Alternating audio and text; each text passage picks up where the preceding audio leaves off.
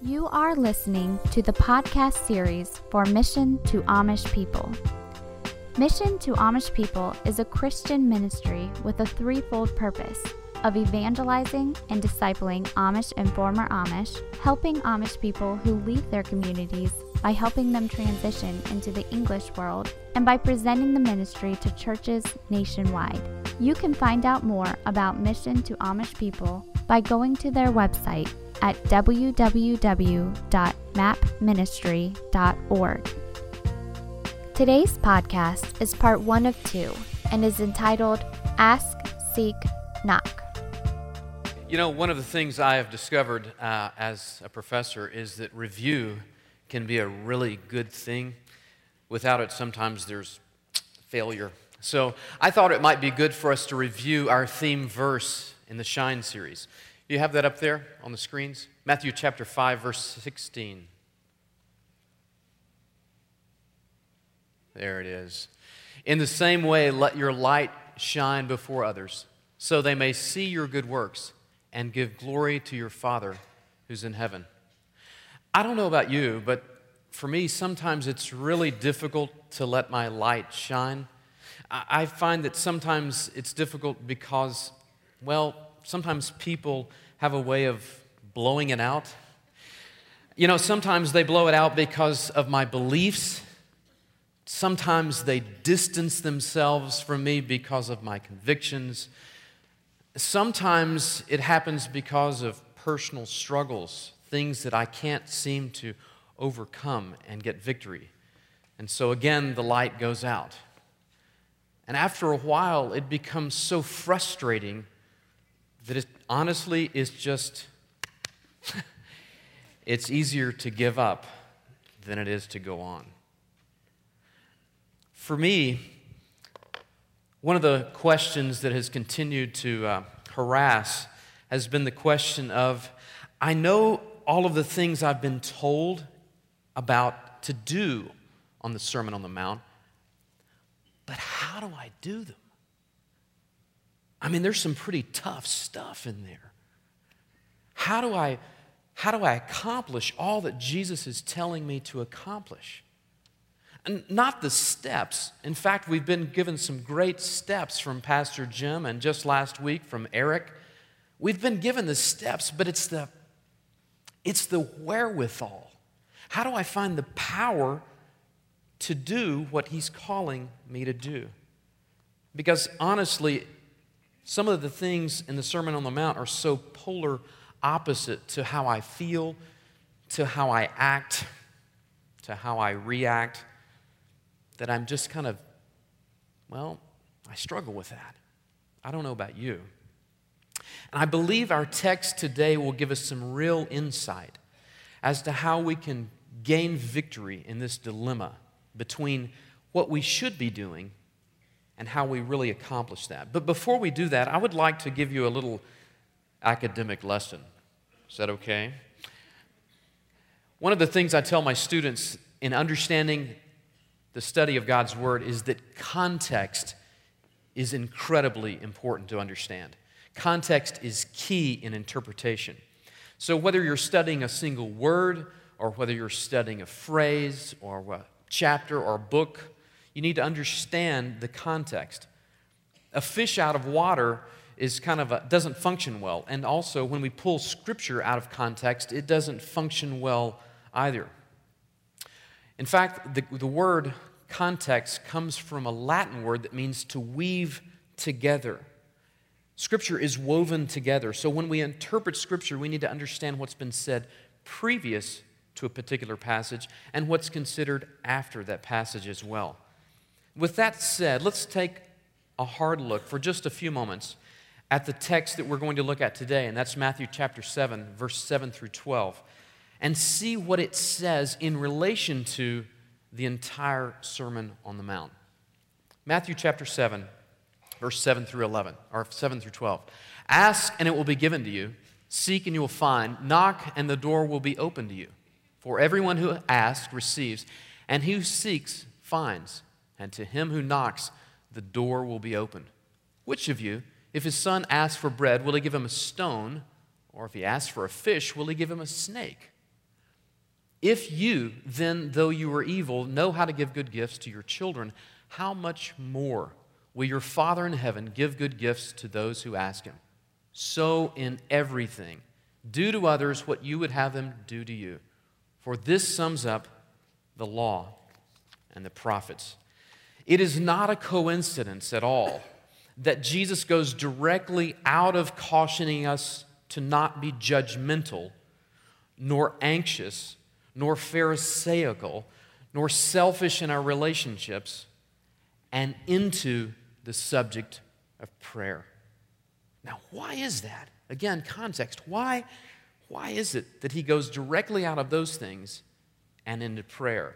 Well, frankly, it's because apart from connecting with the Creator God of the universe and him empowering us and enabling us to do and to be what he has called us to, the Sermon on the Mount amounts to nothing more than just a list of do's and don'ts, which it is not. With that said, it becomes all the more necessary for us to understand his teachings on prayer, specifically this section, which is sometimes a misunderstood section. With that, I'd like to consider the first point. Prayer erupts out of passion. Prayer erupts out of passion. Prayer, true God-centered prayer, erupts out of a passionate neediness. There are three imperatives that are here: ask, seek, and knock. All of them are intended for a repeated, continual approach to God. Let's look at those three individually. A, prayer emerges out of desperation. Matthew chapter 7, verse 7, that first section, it says this: ask, and it will be given to you. Jesus says that we should ask, that we should come to him and ask, but it's not a simple request. It's much more than that. The word here actually means to beg or to crave or even to demand. It's a desperate cry.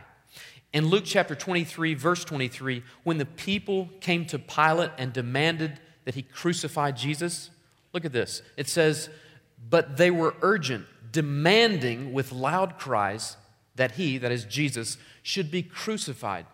That word demanding is the exact same word here for ask in the Greek text. It's a demanding. Now look, there's also another verse in Matthew chapter 27, 58. Joseph of Arimathea went to Pilate and requested the body of Jesus be handed over to him for proper burial. Look at the text. He, that is Joseph of Arimathea, went to Pilate and begged the body of Jesus. Again, the same word as the word ask here. So you begin to get the idea that what he's talking about here is not simple, hey, can I have this? Or, oh, by the way, can you pass the ketchup? Yeah, that's not what he's talking about. It is a desperate cry to God. Now, I have kind of a warped sense of humor after having been in youth ministry for 20-odd years. It comes with the territory. They do it to you. I have this one particular video that I'd like to show you a little clip in just a moment. When I think about begging or asking or craving in a desperate sort of way, I think about this one particular video. And I don't know if you've ever seen the movie What About Bob? But What About Bob depicts a person named Bob who is multiphobic or afraid of everything. And he finally gets referred to a therapist. The therapist's name is Dr. Marvin, Dr. Leo Marvin. And finally, he sits down with Dr. Marvin for the very first time and for their first session. And at the end of the session, Bob has gained some little baby steps in understanding how to gain control of some of these fears of his. At the end of the session, Dr. Marvin says, well, Bob, now I'm going to be out of town for a month. We're going on our monthly, well, that would be great. I'm going out of town for a month on our monthly. That means I'm never here. I'm going out of town for a month on our annual family vacation. And we'll be back at the end of the month, and we'll connect there again. Well, Bob is just freaking out because Bob is thinking, I don't know if I can go this long, and begins to be very fearful and so forth. So at the end, or throughout a manipulative things that he begins to do, he finds out where Dr. Marvin and his family are, the resort community in which they're staying. And so he takes a bus ride and gets off the bus, and here's the clip. Right over there. Dr. Leo Marvin! Oh, my God. Dr. Leo! Leo, do you know that man? Get in the car. Come on, hurry. Hurry. Dr. Marvin! Oh, I really appreciate this. Everyone in the car, come on. Dr. Marvin. Is this a bad time? Who's that guy? Oh, the fam.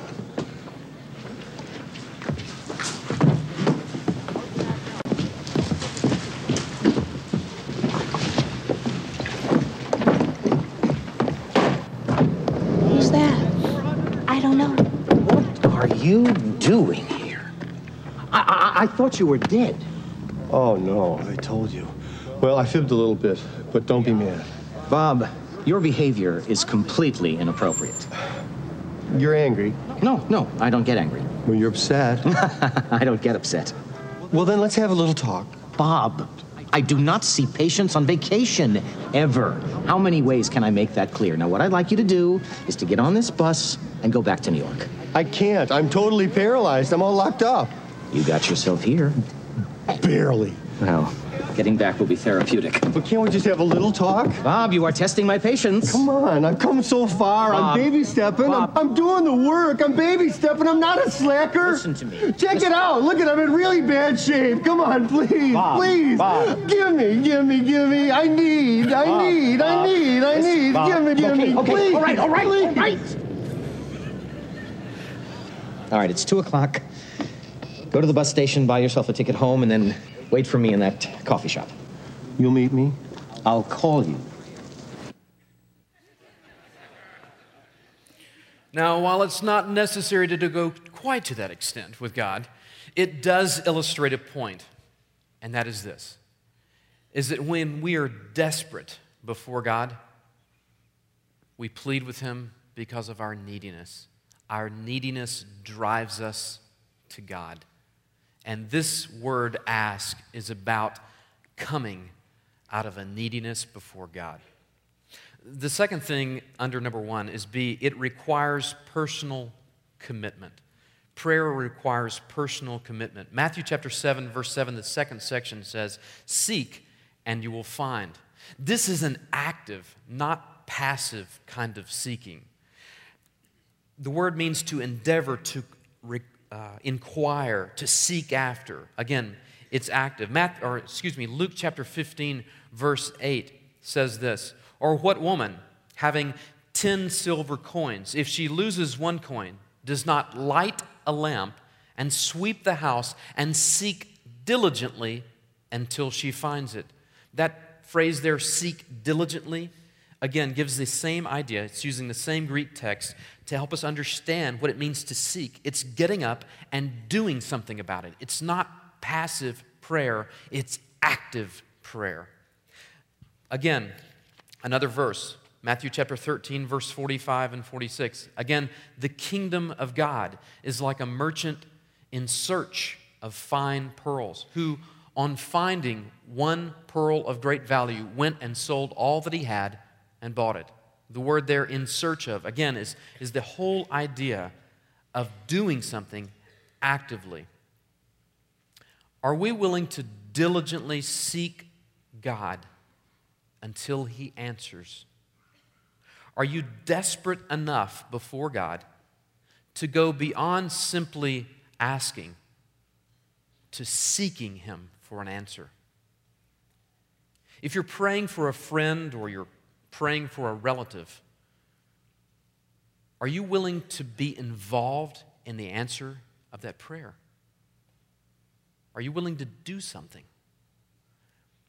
I remember back in the day when I was growing up. This will date me. Of course, the gray hair does that anyway, but I remember when there were no color televisions, or there were very few, and we only had this small black and white television, and you had 3 channels, and you had the little rabbit ears and all that.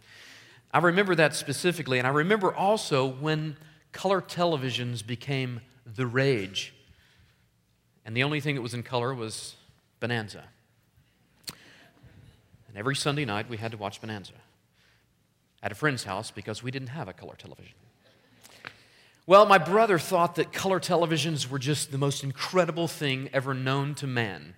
And so he constantly begged my father for a color television. He even got into a little song about it. It was kind of strange, but he's kind of strange. So, no, seriously, he began to ask him over and over and over again. And so finally, my father said, okay, all right, okay, here's what I'll do. My brother had like a paper route or something. He was like in early teens. And he said, I'll tell you what, if we buy one, we're going to have to buy one on credit like for a year because we just didn't have the money. We were not able to do that. And he said, but you will have to pay the first 3 months installment.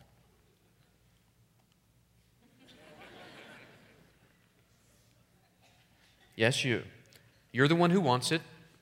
The rest of the family really doesn't care. So if you want it, then you need to make a personal investment in it. Now, some may think, well, that was kind of cruel. I honestly kind of think it was rather wise. Because if he wanted it, then he needed to make an investment in it. Sometimes prayer demands personal investment. That's the whole idea that's communicated in seeking God. The third point, under number 1, is C. It insists on persistence. It insists on persistence. Matthew chapter 7, the latter part of 7 says, knock and the door will be open to you. This is not a simple, it's a continual, non-stop rapping upon the door. In Acts, there's a story of when Peter was in prison, and an angel came and delivered Peter from prison. And after that, the angel disappeared, and Peter went to Mark's mother's home, who also happened to have the name of Mary, and he began knocking on the door, and Rhoda, who was a servant girl, came and looked out, apparently what was like a peephole of that part of the time, because it says she looked out the door, obviously not opening the door. She looked out the door and became so excited that she ran away, never opening the door, ran away and ran back to the house and told everyone that was there that Peter was at the door. With that, we'll pick up on Acts chapter 12, verse 16. But Peter continued knocking, and when they opened, they saw him and they were amazed. The whole idea here is continual not giving up knocking. He didn't stop knocking simply because Rhoda wouldn't answer the door. He just continued knocking. That same word is here of continual knocking on the door, asking, seeking, requesting, being persistent in our petitioning of God. Before moving to Chicago, which, by the way, was just last year, that was a mishap. I've not been here for several years. So those of you looking at me and thinking, I've never seen him before in my life. Just been here a year.